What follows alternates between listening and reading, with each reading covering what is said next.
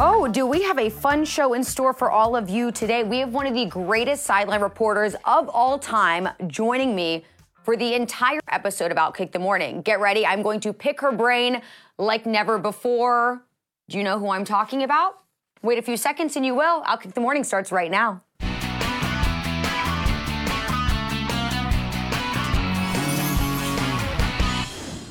Hello, everybody. Good morning. Happy Tuesday. Happy Thanksgiving Eve. We're almost there. It's almost time to stuff our faces. I know I cannot wait. But anyways, welcome into Outkick the Morning. I'm Charlie Arnold. We have a very exciting guest joining us for the entire duration of Outkick the Morning. Someone who I have known, I would say more from afar for the entirety of my sports broadcasting career. So I'm super excited to be joined by her. We're going to get up close and personal. So ladies and gentlemen, without further ado, one of the most well-known sideline reporters of all time, Miss Michele Tafoya. Hi, Michele. How are you? I'm good. I'm so excited to be joined by you this morning. It's a pleasure. We've never actually, I don't think, had the opportunity to really sit down and chat yet. We have not. So I'm looking forward to it, Charlie. Okay, awesome. Well, I mean, obviously you have worked for countless networks, but best well known for your time reporting on ABC's and ESPN's Monday Night Football and then NBC's Sunday Night Football. So I'm sure if anyone knows anything about football, they definitely know who you are. They definitely recognize your face. So let's start right there with football because we just had a killer game last night. It was a Super Bowl rematch. We saw the Eagles victorious, which I don't know, probably depends who you ask whether or not you were expecting that. A final score of 21-17, making the Eagles only the third team to start consecutive seasons with 9-1 records in the past 30 years. So, Michele, I know you were up late because I was following you on Twitter. I saw you were up till like the wee hours of the morning. So I have to imagine you were tuning into this game. What were your thoughts there? You know, I saw most of it on the plane. I was flying to where I am now. And then I kind of was one of those people who thought, Kansas City's got this in the bag. And then what do you know? What happened? It's an exciting time to be an Eagles fan, right? And I've had people post to me on X today that, they're overrated. That, you know, the fact that their record is what it is, it's inflated. They're not as good as they appear. Well, I don't know. It's hard to win a game in the NFL, let alone win a bunch of games in the NFL. It's just difficult. Mm-hmm. So anyone who wants to kind of poo-poo that and say the record isn't what it indicates, sometimes that can be true. I thought it was a really good showing against a very good football team last night. So I'm taking the Eagles very seriously. And now, I will say before the season started, I went on one of the shows and made my Super Bowl prediction, and I actually saw these two teams running it back at the Super Bowl again this year. Of course, we're only just past the midway point of the season, but have you started formulating any thoughts as far as who you think we're going to see in the Super Bowl again, this time in Las Vegas? You know what? After many, many, many years, I have realized how futile that is. It's fun to talk about. It's great chit chat and all of that, but it is useless because every time we think we know, we don't know. So we realize how little we know. And, you know, you're one Joe Burrow injury away from everything blowing up in your face. But there are some really interesting teams this go around. And it's odd, you know, no longer are we just focusing on the Chiefs and the Niners and the Patriots. This is a different era now. You've got these young quarterbacks coming up. You got to look at Jacksonville. You got to look at Texas. Houston. There are a number of teams you can look at and say they might have a shot. It's very often about getting hot at the right time late in the season. So it's going to be fun to watch. Yeah, absolutely. And I know from your perspective, because this is at least how it resonates with me, I can be watching sports, but I'm also very tuned in to the broadcasting aspect because that's my craft.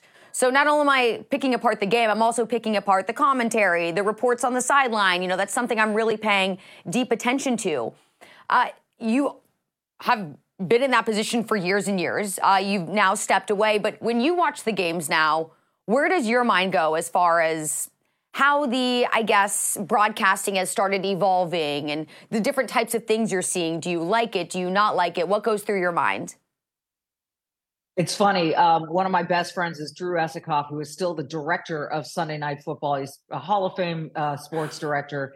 And I tend to watch the games and say, where's the replay? Get it. That replay needs to be there faster. Where is it?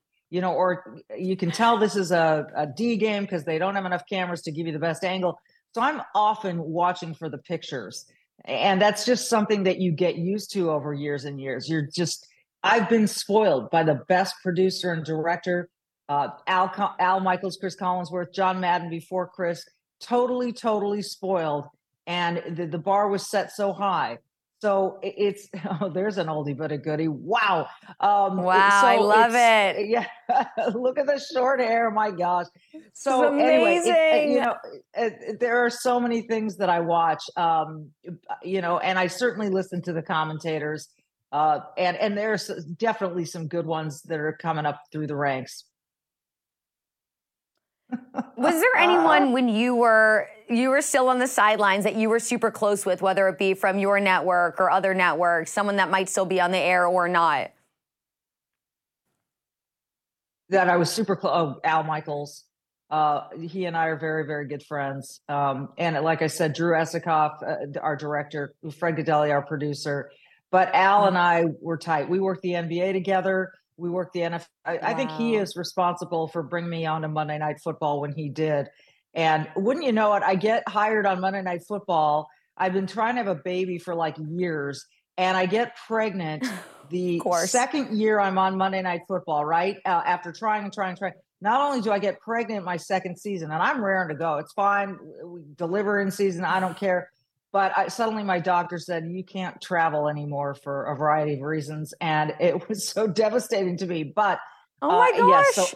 Yeah, so I couldn't travel for the rest of that season. So we did a little And what thing point in the season were you at this point? Oh, it was too early. Like I probably did most of it, I probably did. Yeah, most of it I had to miss. And it was the final season of Monday Night Football on ABC before it moved to ESPN. So it was devastating. And then I came back just in time for the final game in New York on that final season. And about 5 minutes before air, I started puking my brains out. I'd gotten sick and I couldn't go on the air. So yeah, there are a lot of behind the scenes things that have happened, but Al Michaels is a true champion of mine, and so is Fred Godelli. Oh, the beauty of being a woman, huh, Michele? Which is a conversation I'll get into with you in a little bit. But on the subject of Al Michaels and doing your job, I know Al Michaels has been one of the very vocal, one of the most vocal as far as talking about Taylor Swift and Travis Kelce. He's like, we are not here to do pop culture reports. We are here to talk about the game. Michele, if you were still on the sidelines, I mean, knowing how much everybody is going insane for these two, I mean, it is, for a while, it was overtaking, I feel like, the importance of the game in some people's eyes. Yeah. Would this be something that you would focus your reports on, or would you probably go the Al Michaels direction and be like, no, this is not why I'm here, and I am not touching this? You know what? I would only go in that direction if one of them would speak to me on the phone before the game or in person before the game, and I had a way to advance the story. But just to get cutaway after cutaway of Taylor Swift in the suites, I think is going to get really tiring for a lot of fans. And I would say hardcore football fans. At the same time, this is really interesting because you're drawing in some new fans that might never have watched the NFL before, because all of a sudden Taylor's involved, and it's this romance, and we're watching it unfold before our very eyes. And every move now that each of them makes away from, whether it's her concert or whether it's the NFL, everyone is watching them. It has become this sort of national obsession. Nothing wrong with that. But when you're doing a game, the game is the thing. And so, unless you see Travis Kelce blowing kisses up to Taylor, you've kind of got to you have to focus on the game. Early on, I'll tell you, I was really bored with this story very quickly. So it's good that there's been a little breathing room with her attendance and not always seeing her. I think 17 cutaways of Taylor Swift and Brittany Mahomes during a game is a little too much for my taste. Yeah, I can totally understand why you would feel that way and why so many people feel that way. You mentioned that this was a story that you wouldn't touch unless you got some sort of additional information before the game. Spoke to them on the phone personally. Well, this rings a bell in terms of recent events with what we've been hearing from Charissa Thompson, also a longtime sports broadcaster. And she had mentioned on a podcast, she actually said she mentioned it even further back than this, but she reiterated it recently on a podcast that she had a habit when she would be on the sidelines of falsifying information that she would get from coaches or players in order to craft her halftime reports, saying if she wasn't able to actually speak to them, she would just make something up. She later tried to clarify, no, I would just actually take what they would tell me earlier in the game and rework it a little bit, knowing that it probably would have gone in that same direction. Anyways, a lot of people weren't buying it. It was, even if it is true, it's a horribly stupid thing to say out loud. Michele, when you heard that, what went through your mind, and what kind of damage does this do to the reputations of all the sideline reporters that are out there actually doing their job and making sure all of their information is 100% accurate? To your first question, what went through my mind? Initially, I looked at it and I thought, for some reason, I think she's not going to pay any kind of substantial price for this. That was my gut reaction. And I thought she probably should. They might want to take her off the air for a couple of weeks just because this is damage control. They didn't see it. Amazon didn't see it that way. Fox didn't see it that way. That's fine. That's totally their prerogative. But I was disappointed. I know Charissa a little bit, she's a really nice person, but this is not something that you do. And as you said, to say it out loud, I think where she really hurt herself was when she said, I said this earlier and I didn't get fired then, so I'll say it again. I made stuff up. You can't walk that back. You can't recraft that. The fact that she said, I said it before and I didn't get fired, indicates to me that she knew it was not a good idea to say out loud what she had done or even to do what she had done. So for her to come back and say, no, I chose my words incorrectly. Well, wait a minute. You just said I didn't get fired the first time I admitted it, so I probably won't get fired the second time I admit it. You cannot do this. You cannot do this in journalism. You cannot make stuff up. I don't care what the circumstance is. Now, she actually used the phrase, I made things up. Yeah, she did. So she used that phrase. So I don't know how you sort of put that toothpaste back in the tube. I feel for her. I know she's going through hell right now, but it's kind of one of those things. There's an unforced error. She brought it on herself. You can't do it. And I would point out that she's on Amazon. The owner of Amazon is Jeff Bezos, who also happens to own the Washington Post, which holds itself up as a newspaper of record, as a bastion of journalism. Yeah, you're right. So, I'm just not sure what kind of message that sends to the rest of journalism. And people are so tired, Charlie. People are so tired of people not being accountable for the things that they do and say. And so I think that there should have been some accountability here. But you cannot do that. There's no reason to do this. If you don't have a report at halftime, don't file one. Tell the producer, I got nothing. Let's wait until I got something down here on the field. I got nothing to report for you.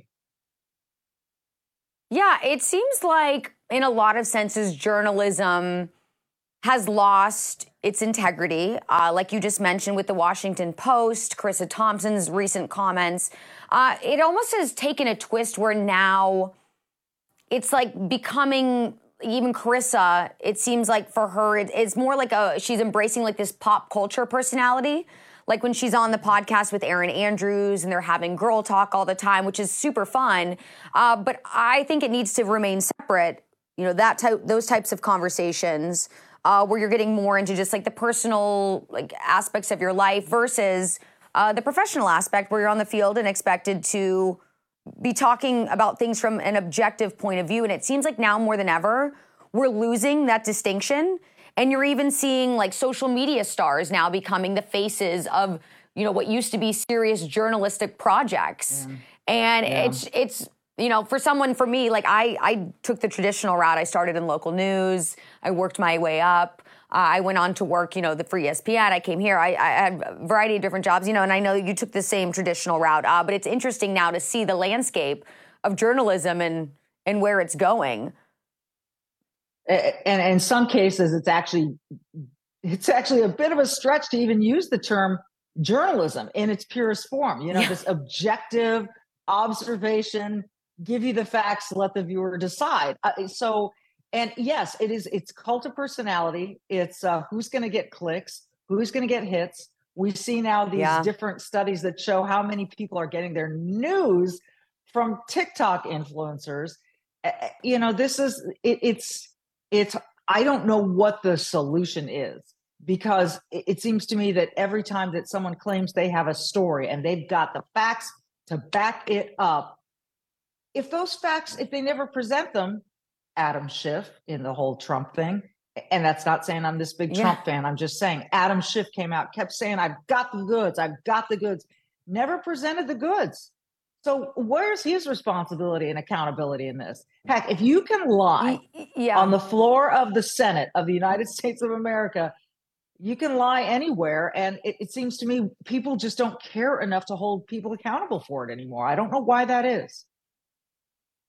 Yeah, you're absolutely right. And I also feel like now you just constantly see, let's say someone blasts something out on X and they're like, oh, breaking news or sources tell me. And then like people will, latch onto it for a while and then it'll never really go anywhere. And then it's almost like, oh, well, maybe that was real, maybe it wasn't. And then people just forget about it. It's very bizarre, the world that news has, the direction news has gone in. But something that's interesting to me is how you pointed out, Charissa said this however long ago, didn't get fired, so she felt comfortable enough to say it again. It's interesting how some people can get away with saying certain things, yet conservatives, like yourself, try to be open about your opinions, and you either receive massive backlash or you just don't feel comfortable in the first place to even open your mouth and say the things that are on your mind. Talk to me about what it was like being an undercover conservative in the sports world. Undercover. There was a tweet that I liked once in the wake of the whole George Floyd thing in 2020. I received a phone call from someone in my company that said, could you just unlike that tweet? And it was a tweet that was supportive of the police. So I unliked it. I did that. They asked me very politely, look, in my case, you're on the number one show in primetime on Sunday Night Football. It is NBC's most valuable asset. And when you're on that show, responsibility comes along with that, right? Responsibility comes with that. And I agreed to that and I signed up for it. So I knew there were certain things that I couldn't say. I was often asked to speak at political events in my home state, and I would always ask permission to do that. And they would sort of say, what's the nature of it? Okay, go have fun. Be careful and have fun. And so they did allow me to do those things away from NBC, and I appreciated that. Yeah, that was allowed.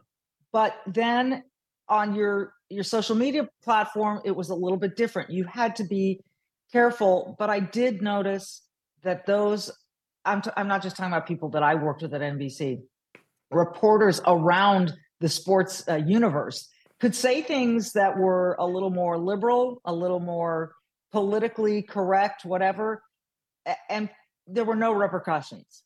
And I think if I had said anything from my viewpoint, there would have been repercussions. That is one of the reasons, Charlie, that is probably the main reason I left that job, which I adored. I love that job, but there's too much going on. There's so much I wanted to say. I couldn't say it when I was still attached to that platform. You don't want to draw controversy to the number one show on television. I got that. I understood that. So I had to leave. And I saw people afraid to speak. And I just thought, you know what? I don't want to be one of those people who's afraid. I don't want to be one of those people who's got restrictions of any kind. I got to go say what I got to say. And honestly, that landscape got to the point where I had to do it, or I was going to go a little insane.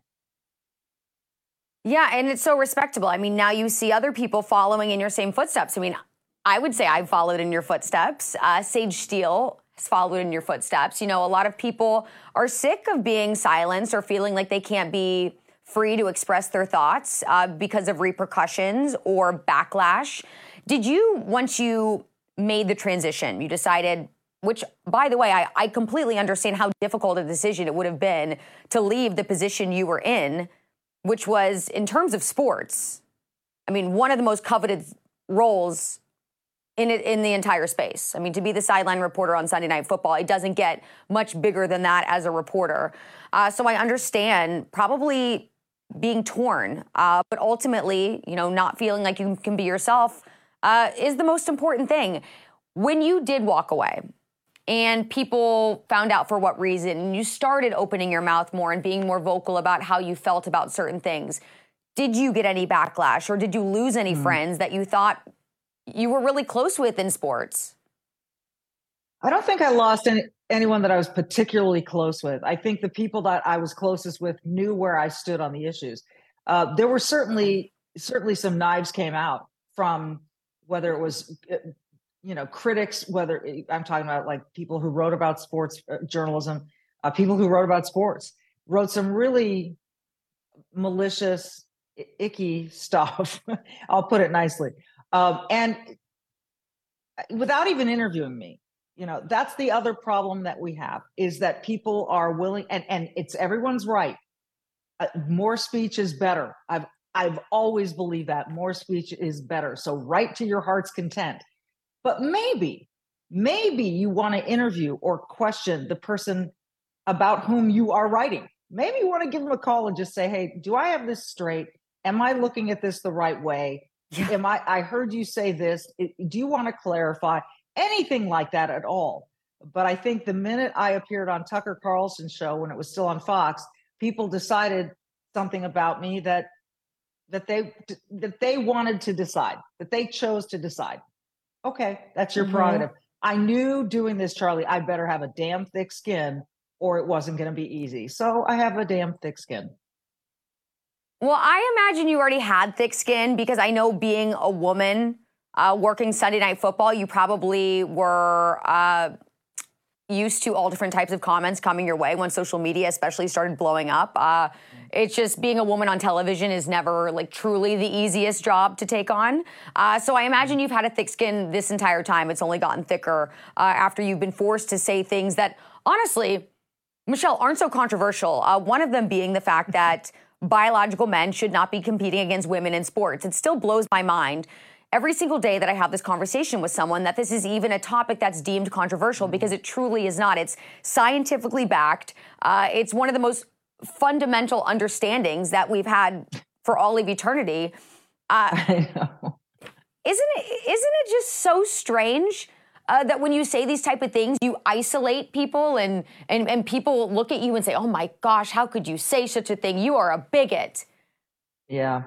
Yeah, you're transphobic and you're immediately transphobic. It's been really interesting to talk to friends of mine who are gay and who are saying now, you know, I kind of wish that T wasn't part of the LGBT, you know, TQRST. That they feel as though it doesn't, that whole grouping of all these kinds of people dilutes who they are and what they are. And I find that really, really interesting. And I've been fascinated to hear about it. Look, I don't care what your lifestyle is. I honestly don't. I care about human beings, but I also care about women. So people who say, you know, no one's getting hurt by this. Yeah, they are. Yeah, they are. Emma Wyant didn't win a national title because Leah Thomas was in the pool. That's what's going on. There's also one other woman who didn't even get to make the final because Leah Thomas was in the pool. So someone who could have had a shot at maybe a bronze or this didn't have that shot. So yeah, there are victims in here. And by the way, we just got through, wasn't it a year or so ago, where we were like, woohoo, Title IX turns 50. This is a great day. Women have come so far. Yeah, remember that? We did for women, you know, we made divisions for women's sports, for women to have more opportunities. And what are we supposed to do now? We're supposed to step aside for biological men who identify as women. It's just crazy. I'll tell you something. I had an evening recently where I had people around me, all women, ranging from the age of 86 to 15. Okay, family gathering. Wow. And all the women, all us girls, sat around the table scratching our heads about this. From all the generations. My daughter's 15. My aunt is 86. We are sitting there at this table going, why the hell is this controversial? What's going on? And the young girls are just sitting there big-eyed. They're both athletes, these two young high school girls, looking at us like, I just don't get why this is happening. So, and all of us saying, we don't get it either, but we're going to do our damnedest to protect your right to compete against in a fair competition. Fairness. What happened to fairness? Everyone asked for fairness and equitable and equality, but not in this case. It's very strange. Yeah. And it's really sad, too, especially when you look at the younger generation who I'm sure a lot of them actually do believe in the separation of men and women in sports, regardless of how you identify. But they can't say it out loud because a lot of their generation has already been brainwashed into believing that trans rights are above all else. And it's really sad because now they're kind of being forced to, or bullied rather, into silence. And yes. I just feel like that's something that, you know, as a mother, you probably understand more than anyone else. Is there anything else that you see really affecting the lives of your son and your daughter? Well, I think it's really tough to be a boy these days. I have an 18-year-old son. He's going to head off to college next year. And it's difficult. You have to arm them with a lot of stuff that I don't think, for instance, my older brother had to be armed with when he went off into the world. And you really do. It to a certain extent, you're walking on eggshells. A lot of it is just plain and simple being respectful. But here's the thing, Charlie. People are looking for you to trip up. People are looking for you to make a mistake. People are looking to be offended. And when that's the case, you've got to really, I think that's why people now are going into these little silos where they feel the only places they necessarily feel safe to speak about certain topics, because they know the people in their own silo, in their little world, are not going to judge them, are not going to sue them, are not going to accuse them of any kind of bigotry. So otherwise, it's like anyone, you have to understand that we're all walking through minefields right now when it comes to language, when it comes to all of this stuff. And this is why so many people won't speak out. They don't think it's worth the trouble. And it's hard to blame them, right? It's hard to say, oh, come on, it's easy. It is. So that's another reason that I felt compelled to come out and sort of be willing to speak on behalf of a lot of people who are too afraid to say things. Yeah, you can't imagine how many people I have coming up to me regularly. Oh my gosh, I love what you post on social media. I love the things you're saying. And I'm like, you do? Because these are the people that never are vocal themselves. So it always just surprises me when constantly I have people coming up to me, whether they're close friends or acquaintances or complete strangers. I'm like, well, if all of you feel this way, if you all would say something, we probably would be in a much different place than we find ourselves in right now. But I feel you on all that. It's very sad. But something exciting that you're up to right now is you have put together a documentary. It's called Triangle Park. It debuts tomorrow, which is Thanksgiving Eve, in every city that has an NFL team. And this is so exciting for you. Tell me about the documentary. Yeah, I certainly, you're giving me way too much credit. I wish I had put this together. Alan Forrest, who's an award-winning producer, director, writer, it did a film on Chuck Leavell, the keyboardist for the Rolling Stones, which won a bunch of awards. And when I found out he was doing this project, Triangle Park, about the first ever NFL game, and he asked me if I'd like to be involved, I jumped. I'm like, yeah. And the thing about this film is it's a story I didn't know. Here I've covered the NFL all this time. People that we have in the film didn't know that the first game ever was played in this park in Dayton, Ohio, called Triangle Park back in 1920. And so where I did help was I helped gather other voices: Chris Collinsworth, Joe Buck, Troy Aikman, Larry Fitzgerald, Ben Roethlisberger, Tony Dungy, Kirk Oh my Herbstreit, gosh. Sean McVay, Cooper Kupp, Eric Dickerson, Joe Theismann. We helped gather these voices. Susie Colbert. We helped gather these voices together to help tell the story of this first game, the characters, the players, what the time was like. This was the year that women got the vote. 100 years ago. It's kind of amazing when you look at the scheme of time and you think, wow, it took that long for a woman to get the vote. But you can see there. Look, it's narrated by you too. It is. I am the narrator, and Chuck Lavelle did the music. It's beautiful, and there are just a bunch of artifacts and stories and remembrances of this game that really started it all. It really did. I put this post out on X. Who were the first two teams to face off in the NFL? And no one could answer, because, or they go, let's see, the Browns and the Browns and the Packers. Like, no. So it's a lot of fun. It's for NFL buffs, for football buffs. It's great information. Great. It's a really nice package piece. So I hope people will go see it at AMC Theaters tomorrow night at 7, whatever NFL market you live in. Find your theater. Yeah, amazing. I definitely want to see it. This looks awesome. And I feel like we are long overdue for a good new sports documentary movie. It feels like there hasn't been one in a while. And what better time than the holidays, right? Like, people are a lot of families revolve their Thanksgiving plans around football. So this is perfect timing. And I know this is at AMC Theaters, and it will continue for how long of a time will it be in theaters? Well, this is a one night only thing. So order up your tickets and go see it. Now that's not to say that it won't return in other theaters later on. And ultimately it will be available for streaming once the NFL playoff season kicks in. But we want people to go see it in the theater, because it's so beautiful. To see it on a big screen is really the way to do it. So you're going to hear a lot of fun stories. It's really, what's fun about it is we take this game, this first 100 years ago, and we tie in all these current day stories from all of these people that I mentioned before, who talk to you about why they love this game. But I'm telling you, none of us really knew the true story behind it, and it's a lot of fun to meet these players and to learn about them. Amazing. Well, while you did not create it, like I originally stated, without you, Michele, the documentary in no way, shape, or form would be nearly as special, because you have gathered some of the greatest voices in the world of football. And obviously, as the narrator, your voice also very important. So I just want to say congratulations.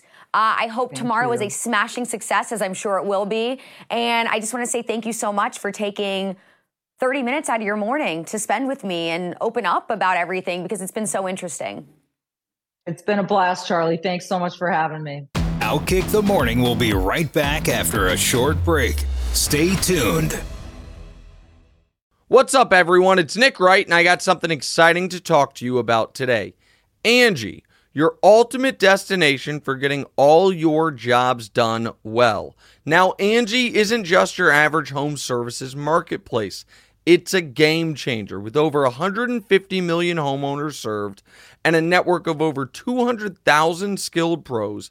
Angie has experience and expertise to tackle any project with ease. Whether you're looking to spruce up your backyard or undergo a major home renovation, Angie's got your back. And their pros are locally based, often running small businesses right in your community. And here's the best part. Angie makes the process seamless, from researching and comparing pros to scheduling services at your convenience. Angie's user-friendly platform puts you in control. So why settle for anything less than perfection when it comes to your home? With Angie, you can trust every project will be completed with the utmost care and professionalism. So get started at Angie.com. That's ANGI, or download the app today to discover why homeowners across the nation are turning to Angie to get all their jobs done well. Absolutely. Happy Thanksgiving. Okay, everybody. That was so amazing. From Emmy award-winning reporter 4-time to making a documentary, which, again, you can see in theaters tomorrow, Thanksgiving Eve, AMC theaters, anywhere that there is an NFL team. So that would be 30 different cities around the country. Hopefully you're close or in one of them. And you can go check out Triangle Park, which sounds like it's going to be absolutely incredible.